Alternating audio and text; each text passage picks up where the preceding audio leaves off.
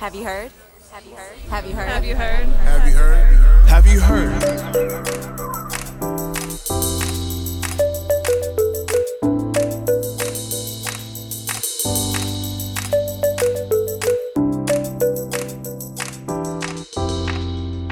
Welcome to Have You Heard? I'm Jennifer Berkshire. And I'm Jack Schneider. Jack, do you notice anything different about me?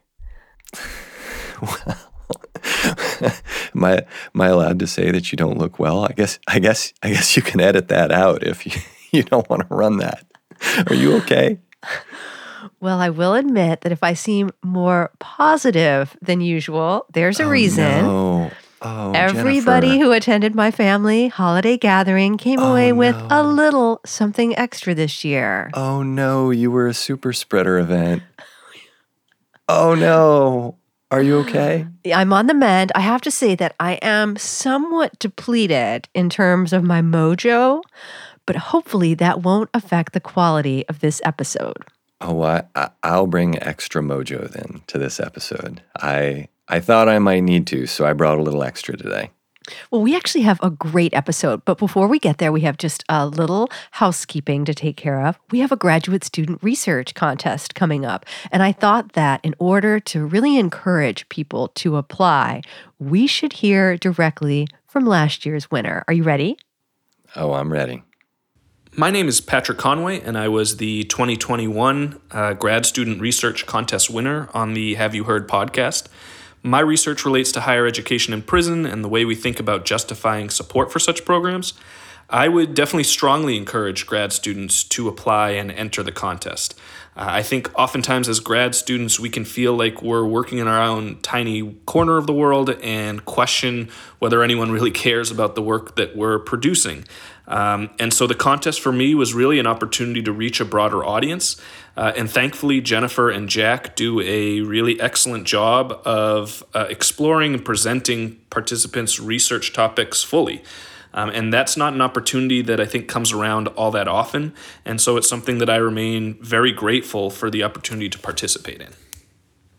To learn more about our graduate student research contest, just go to our website, haveyouheardpodcast.com. And if you want to go directly to that page, you can do /contest. Otherwise, just look for the contest tab. And you'll see there that the deadline is January 31st, 2022. But I think, Jennifer, in light of recent events, including health challenges being experienced by many, that we should extend that deadline by a couple of weeks. What say you, Jennifer, that we extend that to Valentine's Day? What a great idea. As someone who just loves graduate student research, this speaks to me like nothing else. That's right. So instead of giving us flowers and a box of chocolates this year, please send us your pitch. So it's a very easy contest to enter. All you need to do is send us a brief 200 to 300 word description of your research. And even if you aren't chosen,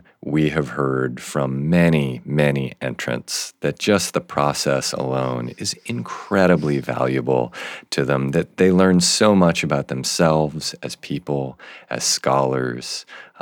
And this year, because of the Valentine's deadline, as romantic individuals.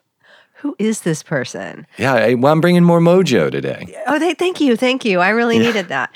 Anyway, to the episode. So last year, we did an episode with 4 teachers around the country about what it was like to be teaching in the throes of a culture war. And I thought it would be really interesting to check back in with them and just find out, how they're doing and what life has been like since we last heard from them. And boy, was it eye-opening. Yeah, I would imagine eye-opening in a good way and in a bad way, right? Kind of the story of 2021. So taking stock here at the beginning of 2022, where are we? Lots of stories of hope and resilience, and also of defeats and burnout and people being worn down and pushed out. So this will be an interesting episode. Well, Jack, I know you're wondering, what is my role going to be as Jennifer gallivants all over the country talking to these teachers? And I just want to assure you that I do have a little something special waiting for you. Oh, that's so sweet, Jennifer. I'm glad that you still think of me as the Oliver Twist character in this play.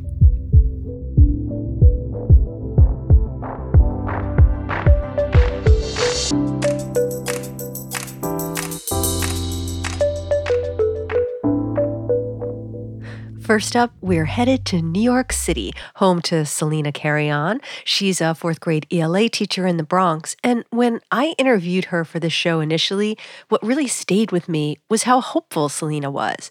She saw the pandemic and the waning of the era of standardized testing as an opportunity to reset education. Well, fast forward to the present, and she's feeling a little less hopeful. I was really excited that post-pandemic we would really be motivated to integrate a lot of the methods and the pedagogical practices that we had always talked about doing prior to the pandemic. And right before school shut down, I had written a grant for the school to basically redesign our library and our technology room and kind of create this like 21st century learning commons is what we were calling it. And it was supposed to be this really just interactive, multimodal, like student-centered space. And everyone seemed really just jazzed and excited about it. It was something that was put on pause by the city who was granting the funds because of the pandemic. But I thought as soon as schools seemed like they were going to open back up, we were going to have the opportunity to kind of hit the ground running. And instead, it just seemed as if like we had taken multiple steps backwards. Spoiler, there is no library, which means there's no librarian either. And for Selena, that door of possibility that felt like it opened just a crack back in 2020 now feels like it has slammed shut.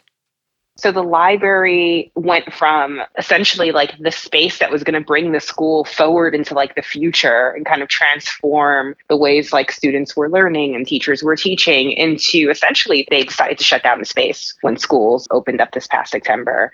And I was supposed to be the librarian. I was supposed to be transitioning to taking over that space. And it just felt really jarring, especially on top of the fact that we had gotten just this huge surplus of all this school funding from the federal government on top of the funding that we were typically slated to receive. So it just didn't make any sense to me. It was like, not only are we shutting down the library, we're getting rid of the librarian position.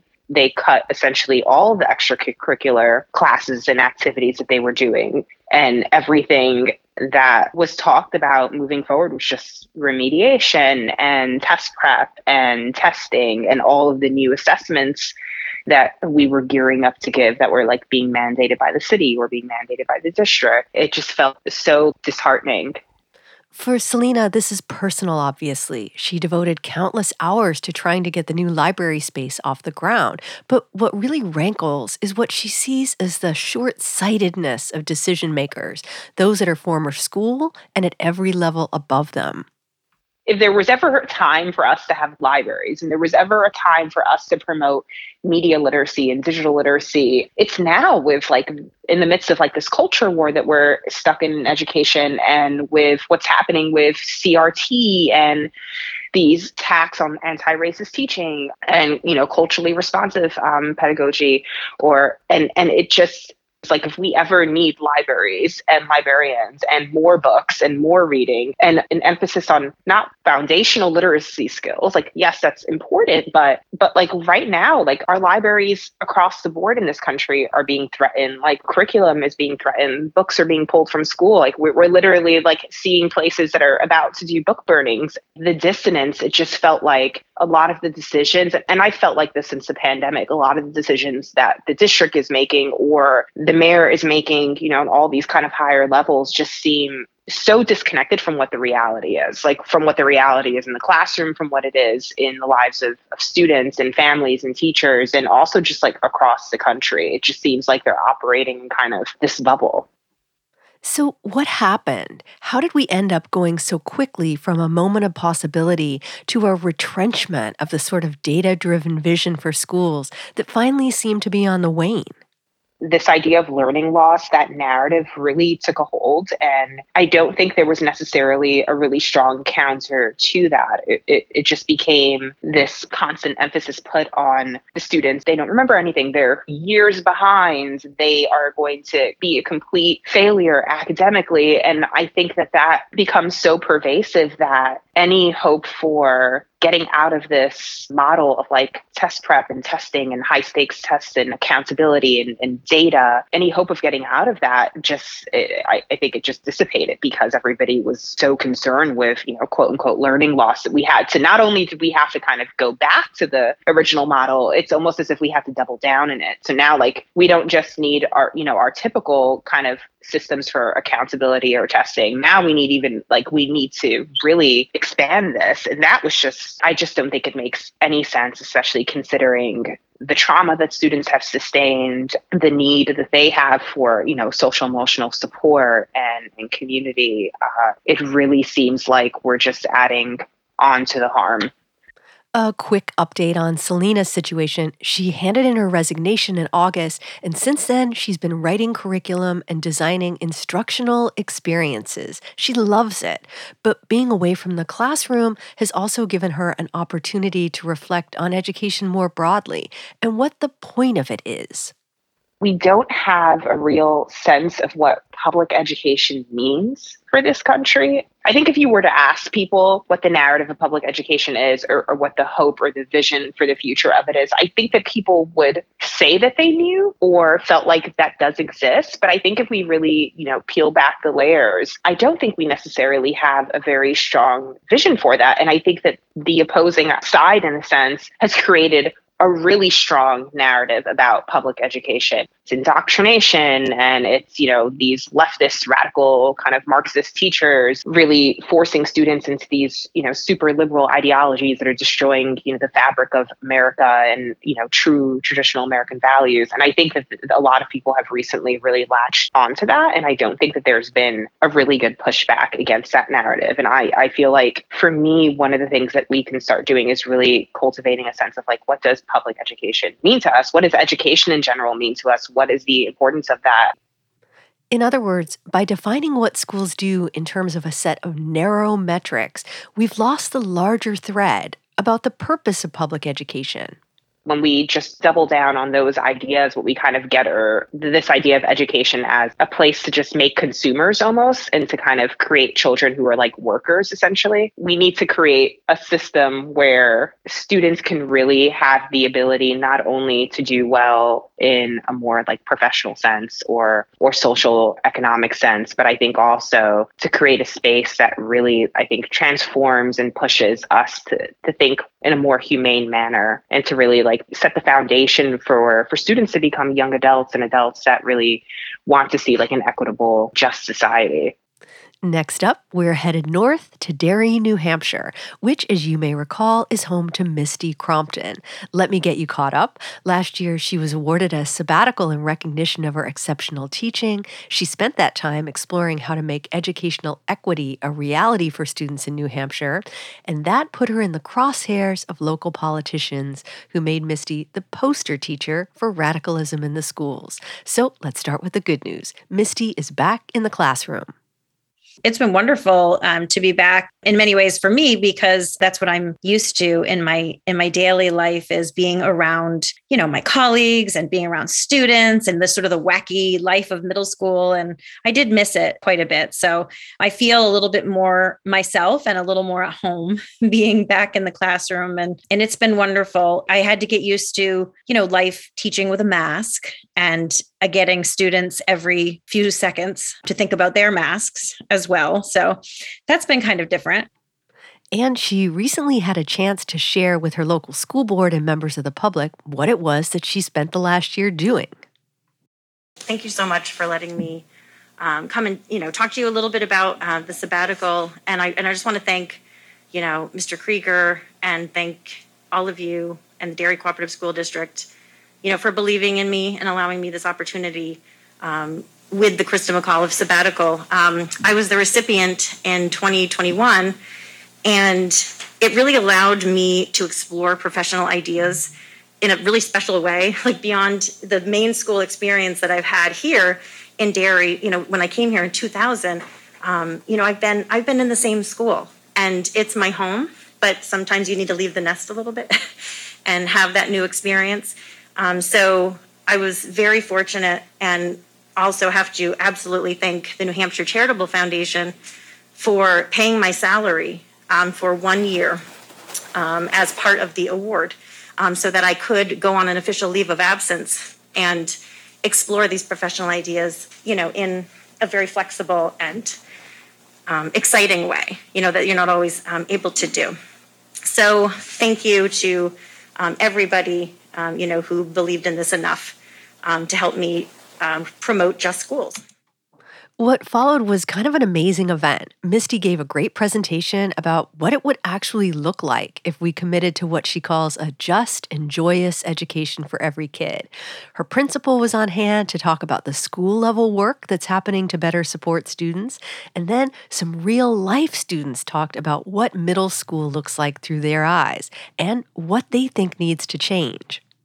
It was important for people to remember that these are real students who are affected by our policies and our practices. And this is why it's so important to myself and to other educators, that we are doing the right things and that we are examining those practices. So I love that the students just reminded people like, hey, we're here and this is our world. And, this is a formative time and we notice what's happening and we're feeling it and we're impacted by it. So I did think it was great to bring it back to the students and just remind folks what we're here to do and what we're talking about and why we're talking about it, and get that sort of raw reminder that this is their life and reality. Then some local adults weighed in. The state rep we met in our previous episode, who seemed to imply that Misty was somehow connected to the Cambodian genocide, well, she was back. Then there was this gentleman. Thank you to Ms. Crompton for her presentation. What I do want to mention is that in the meeting minutes for the meeting of the curriculum subcommittee meeting on April 5th of this year regarding Ms. Crompton's sabbatical, it notes a website address for Communities for Just Schools Fund. And if you look at that website, it talks a lot about funding. However, the site does then link to www.teachingforchange.org, which Teaching for Change is immersed in critical race theory. They also have links to the Zinn Project. Howard Zinn social studies books are in many of many schools. I don't think they're in our schools specifically, but in our across our country, these books are full of bias towards socialism and activism. To me, the presentation didn't implement CRT or does not implement CRT into our schools, but my opinion, and it's my opinion, it does open the door for potential movement down the road.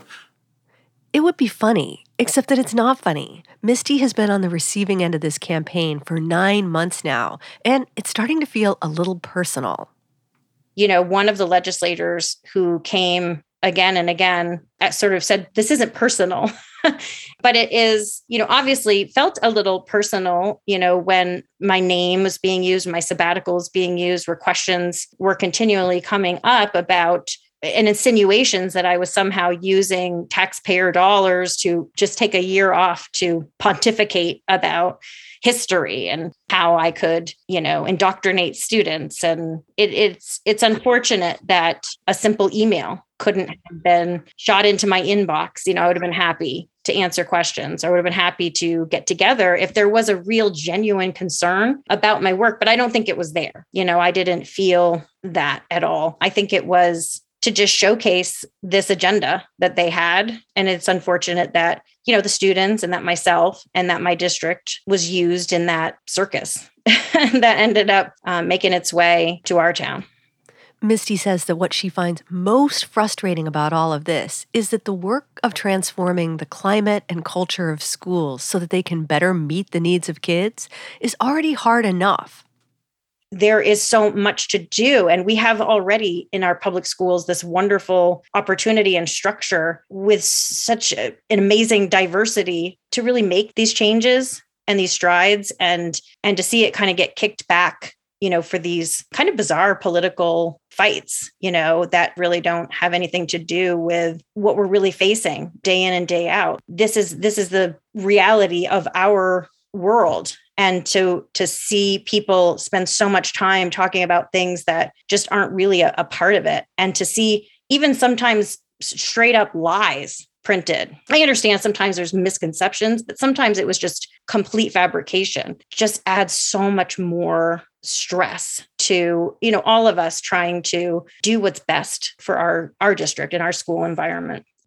So, Jack, I can imagine as you've been sort of hanging back, listening to these teachers tell these stories that are, yes, a little bit distressing, but also in other ways inspiring.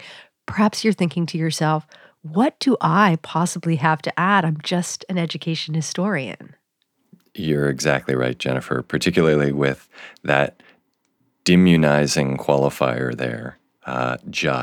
Yes. And I've just been sitting around wondering, maybe I can come up with a Lincoln quote that would inspire people. I'm out of options here.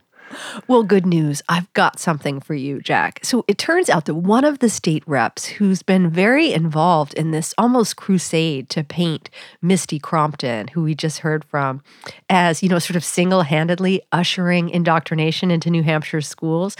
Well, that state rep was one of the co-sponsors for a proposed Teacher Loyalty Act in New Hampshire that got a lot of attention. And I'm hoping that you can talk a little bit about what is a loyalty oath? Where does it come from? When have we seen this before?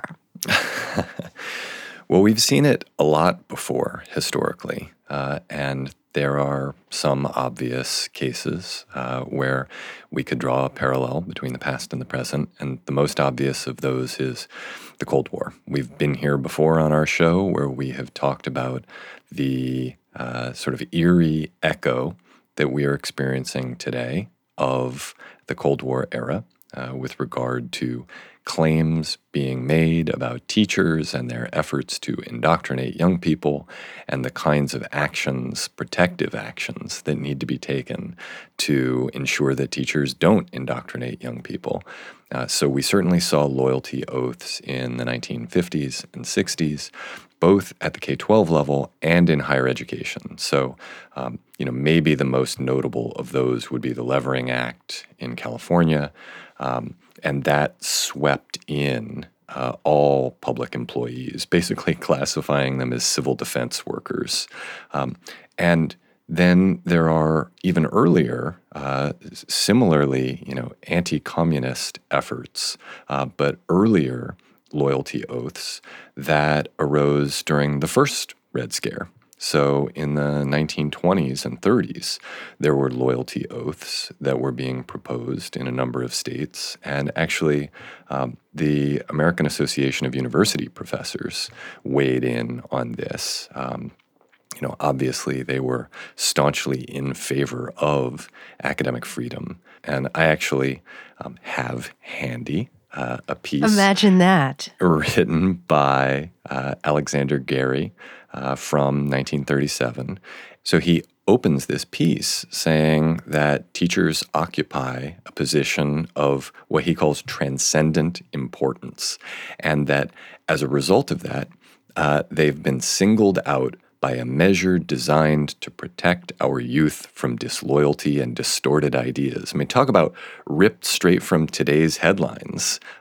We can see that, 90 years ago, we were having this same discussion. You can go back further, right, to the Reconstruction period when loyalty to the Union was something that was proposed in a number of states, right? That teachers and others would have to swear loyalty to the Constitution, essentially. And that's something that still happens lots of places. So one of the things to remember here is that this is not new. And as a result, maybe we don't need to really freak out about it, that this is a part of the kind of play acting of patriotism that we continue to engage in decade after decade in the United States. At the same time, right, it's not something that we see all the time. We see it in these periods where there is polarization, and we see it in periods when the teaching profession is particularly under fire, and that's not something that we should take lightly.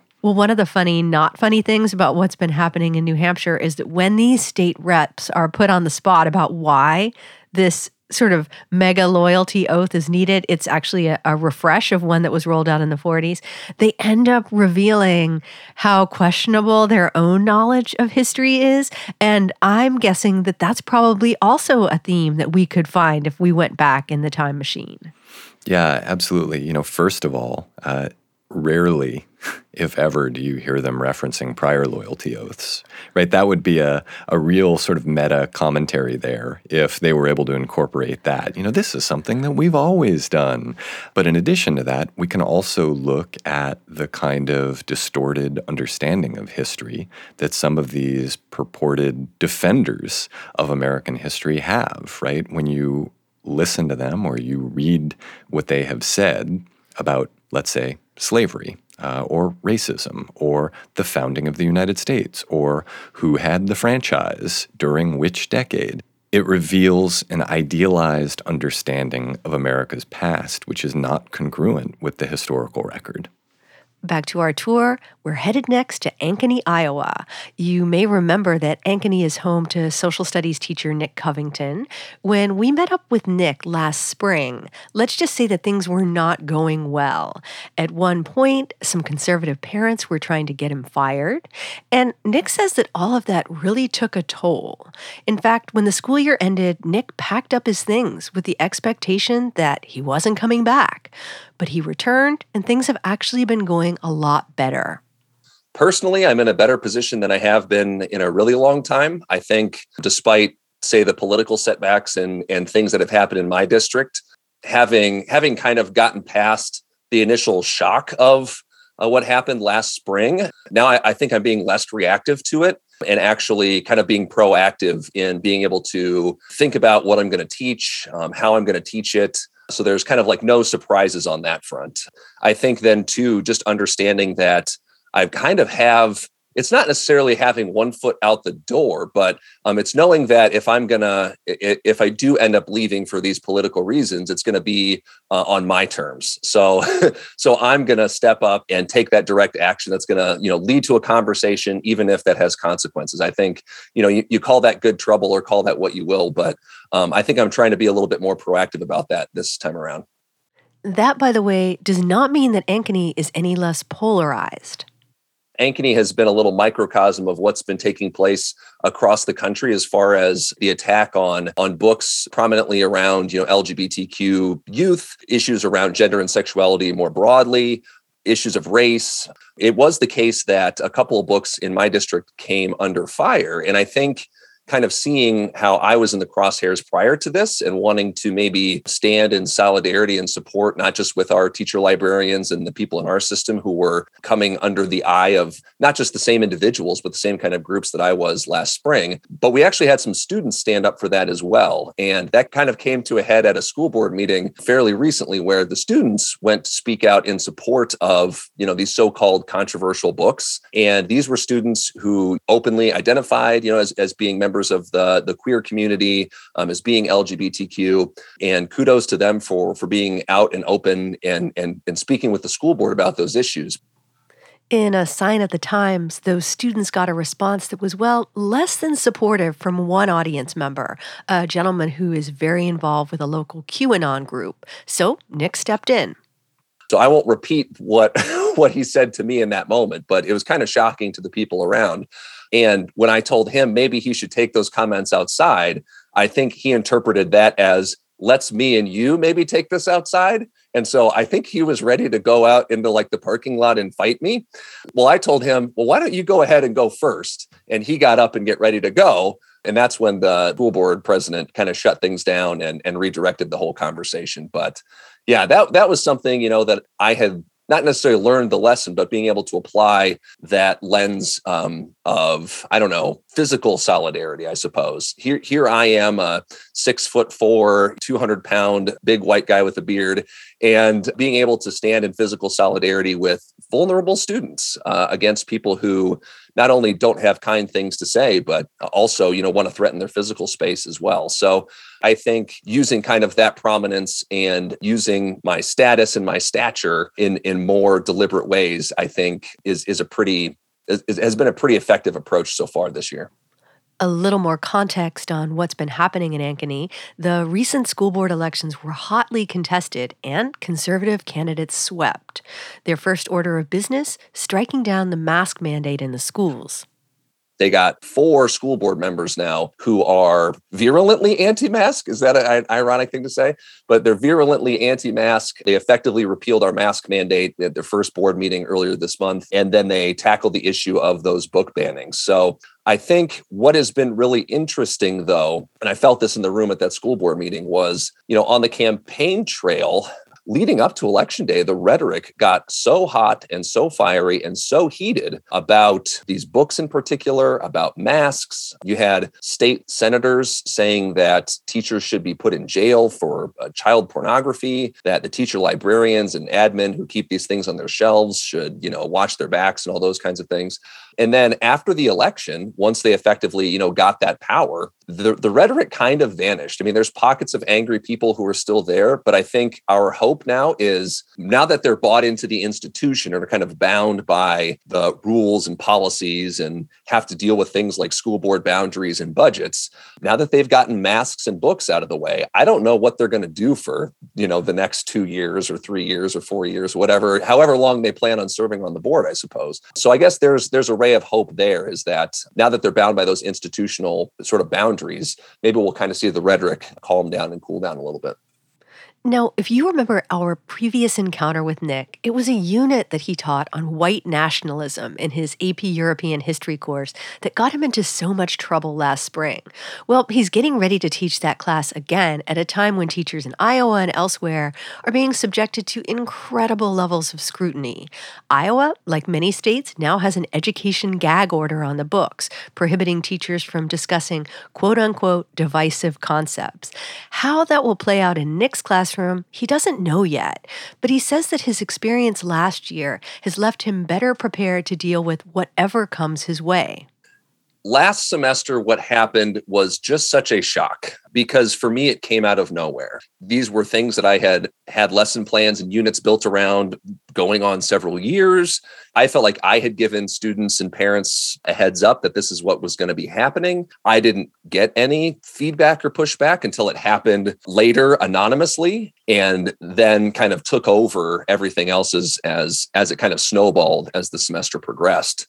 We didn't have a system in place on how to address these kinds of things. So it was chaos, and it was stress, and it was frustration, and it made me feel like I didn't know what or how to teach anymore without, having a magnifying glass put on me in my professional life. And now I think I'm so situated that I kind of understand more how that works and what that looks like. And again, kind of embracing that role of kind of that professional risk taker, I guess, if you will, to be able to say, okay, I'm in a position in my career, a position in my stature and in my status where that's a risk that I can take. That's a conversation I can have. And if they want to say that it violates some kind of policy or law or whatever, maybe I'm comfortable being the test case on that, but we'll have to let it play out as we go. What surprised me most talking to Nick was just how hopeful he sounded. Perhaps it was because I caught him on the first day of winter break, but Nick says that a big part of his optimism comes from finding a role for himself at a time when schools, teachers, and students are under attack. Take that recent school board meeting where gay and lesbian students spoke out against book banning. I had staff in the building. I had students. I had students' parents get in touch with me and be like, thank you so much for standing up for my kid, for standing up for these students and these issues. And it really just impressed upon me again, there's so many people who are scared. And I think I'm just so done being scared. And I'll act, and I can take the heat, and I can maybe be a front for some things that then allow people behind the scenes to feel a little bit more safe, to feel like what they do in their classroom, isn't quite under attack because the attention is focused on me. And I can kind of be that lightning rod, and I can kind of be okay with it. Even if at the end of the day, I gotta crack a beer and just relax a little bit. Finally, we're headed to the far northwest corner of Missouri, or Missouri. Jessica, take it away. Hi, my name is Jessica Piper. I am a former English teacher. I worked 16 years teaching American literature, and I'm now running for a House seat. District 1 in Northwest Missouri, which is where I am right now. I live in a farmhouse right on the edge of a bean field, raising kids and chickens and hogs on our 5 acres, which is a really small plot of land to do that. We're basically subsistence farmers, but we love it. I love everything about this community and everything about where I am. That's right. Jessica is not teaching anymore. When we first met up with her last year, she was agonizing about how she would be able to continue to teach her brand of American literature informed by history, given that Missouri legislators were trying to ban teachers from talking about racism. While last year's bill didn't go anywhere, Jessica says she took a hard look at the state of her state and decided that she needed to make a change. Last year, it didn't go through, but there was a bill saying that teachers couldn't use the words race, racism, oppression, or privilege, which would knock out about a third of my curriculum. Can't talk about the Harlem Renaissance or civil rights without talking about oppression, right? Honestly, it's muzzling teachers and keeping them from saying anything that might make anyone else uncomfortable. I really felt the need to do something bigger than I was doing. And I know teaching, I always felt like was the biggest thing I could do with my own life, to have 100 kids each year and give them information that they may not know, or teach them literature that they've never heard, to change their life through, opening their eyes. But with legislation coming down that we see right now, I knew that that was going to be difficult. And I decided that maybe I should be up in Jeff City. Maybe I should be one of these people creating, or actually not creating bills for teaching, maybe letting teachers decide what's best for curriculum. By the time you hear this episode, Missouri legislators will be back in action in Jefferson City, or Jeff City as it's referred to, and this session promises to be even more focused on schools than the last one. There's talk of a Parents' Bill of Rights, of expanding the school vouchers that were passed last year, and increasing the number of charter schools. In her rural corner of the state, Jessica has been watching this play out with a rising sense of frustration. Yeah, there's a big push for charters and for school choice. It's one of those words, it's like right to work, where really right to work harms workers. School choice harms public schools. And in rural areas like mine, I live in a town of 480 people. My child is one of 16 kids in her entire 4th grade class. There is zero choice. We're already defunded in Missouri. We're 49th in educational funding. So most of the school funding has to come from property taxes, which is very inequitable, the worst system. So we're already defunded. And now when we start bringing in school choice and charters, that means that my kid doesn't have a choice, but she's not going to have a new textbook, or she's not going to be able to go on a field trip. So it's just defunding rural schools more than they already are. There's one more thing you need to know about Jess's corner of the state. Not only is it bright Republican red, but Democrats barely run candidates anymore. We usually don't have a candidate on the ballot here running as a Democrat. So this is very new for anybody. They're not used to seeing a Democrat on the ballot or even thinking about voting for a Democrat. I am not represented by any Democrat, from my sheriff all the way up to my senators, nobody. So it's different. I'm just trying to bring the message back that we do have a really nice state representative. He's a very friendly man. But when it comes to education, sometimes all those people that are super friendly are actually voting against our kids. When I'm talking to people who may vote for me, I just remind them I'm a teacher. I understand what funding looks like. I understand what defunding looks like. And I also know that state legislators aren't supposed to be going to Board of Education meetings, that this is supposed to be local issues. And as a state representative, I wouldn't show up to your Board of Education meeting unless, you wanted me to celebrate something with you. But they have no business at all going in and talking about curriculum. That is a local issue. A lot of what Jessica is talking to voters about these days are COVID safety protocols and how politicized they've been by elected officials in Missouri. There's some really difficult things going on in Missouri as far as masking. We have an attorney general who has filed suit against schools, forcing them to remove mask mandates. And when that happened, actually, there's a little school that's in my district, just a few miles down the road. They had to shut the school down on December 14th. They're not coming back until January because there are not enough healthy teachers to teach them. So these people on high that are sitting in offices in Jeff City don't realize what happened. There's real world consequences. And And now these kids, and it's not like they're going virtual. They're not going to school. They're sitting in front of a TV. To top that off, our state treasurer is saying that if schools are not complying with the no mask issue, they're going to be defunded further. He's going to strip them of bonds that they need to fund their schools. I tell you, I say this all the time, but it feels like living in a straitjacket here. Like we can't crawl out of the mess that they're making, and our poor schools are just going under. Jessica is the first to admit that she has an uphill battle ahead of her. So I had to ask, is there anything that the vast Have You Heard listening audience can do to help? And great news, there is.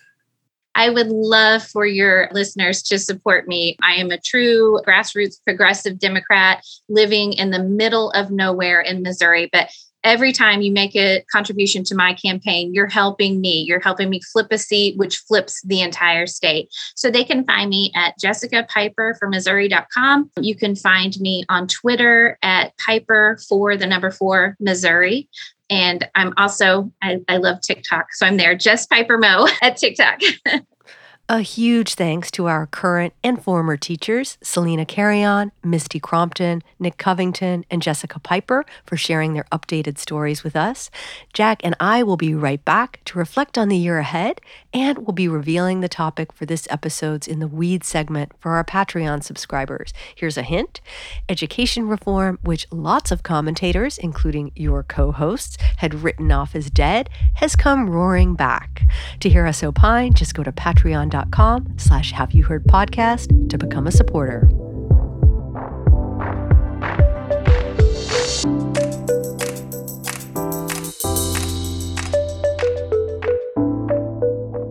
So, Jack, as people no doubt noticed, we took a little time off. We went for I think this may be the longest that we've gone. In between episodes, well, maybe you were ever. insistent about your spa treatments. I was, and I don't know about you, but I really needed a break. The speed at which the bad news just keeps arriving, and this was really like before Omicron, or as my husband insists on calling it, Omnicron. But this was before even the latest sort of, slow motion back to school disaster was unfolding. So I really appreciated having some time to recharge and to also think about what we have coming up in the year ahead.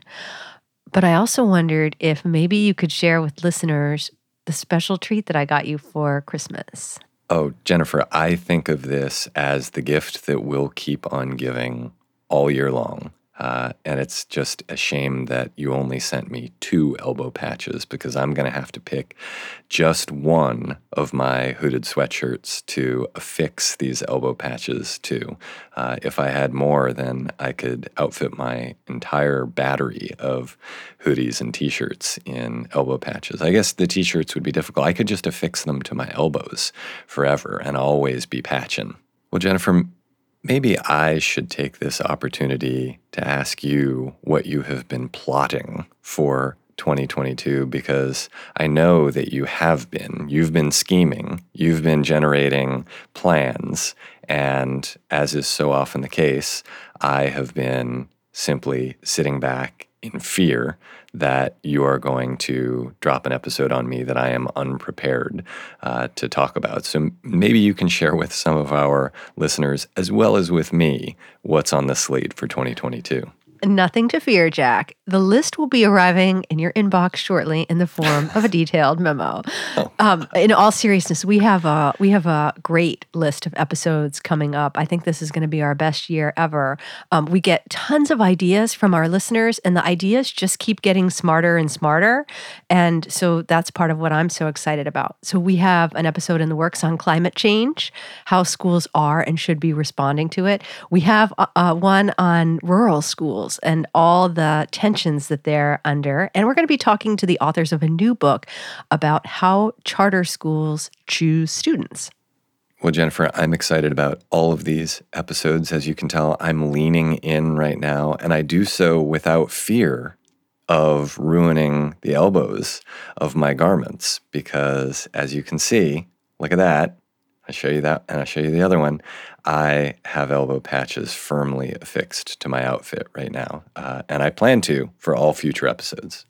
If there were ever a case for us to move this to a video production, I think you've just made it.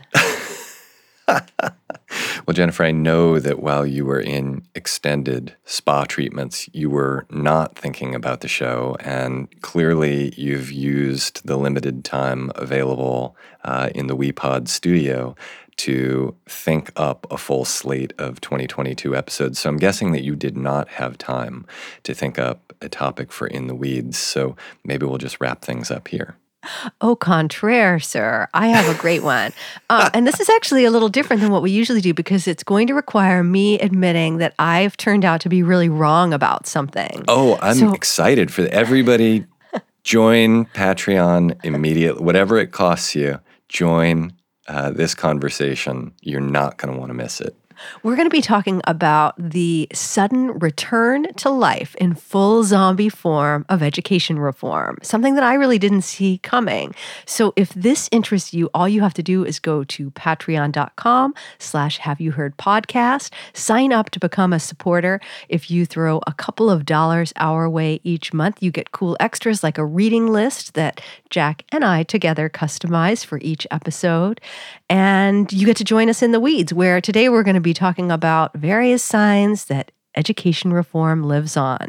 Well, if you reject the capitalist economy and you quote unquote pay for things by exchanging your time for someone else's time via a time bank, Jennifer, you're looking at me like maybe people don't understand this. Am I dating myself as someone who came of age on the left in the 1990s? Okay, well, if you time bank, then you probably aren't going to be able to join the Patreon. And so there are lots of other ways to support the show. And in fact, think of it as a time bank, right? We just gave you approximately 30 to 40 minutes of an episode. And so think of all the ways that you could spend 30 to 40 minutes supporting the show. You could go on and give us a rating and an enthusiastic narrative comment. You could tweet about the show, include our handle @HaveYouHeardPod. You could just pick up the phone and call everybody you know and rave about the show. There are a lot of phone calls you could have in 30 to 40 minutes. Really, the possibilities are, well, they're not endless, but they are multiple. And don't forget, we still have a book out there. So walk on down or take a bird scooter down to, I guess people who time bank won't have bird scooters, but take it down to your local library and get a Wolf at the Schoolhouse store. Speaking of endless, I'm here to put you out of your misery, Jack. This is Have You Heard? I'm Jennifer Berkshire. And I'm Jack Schneider.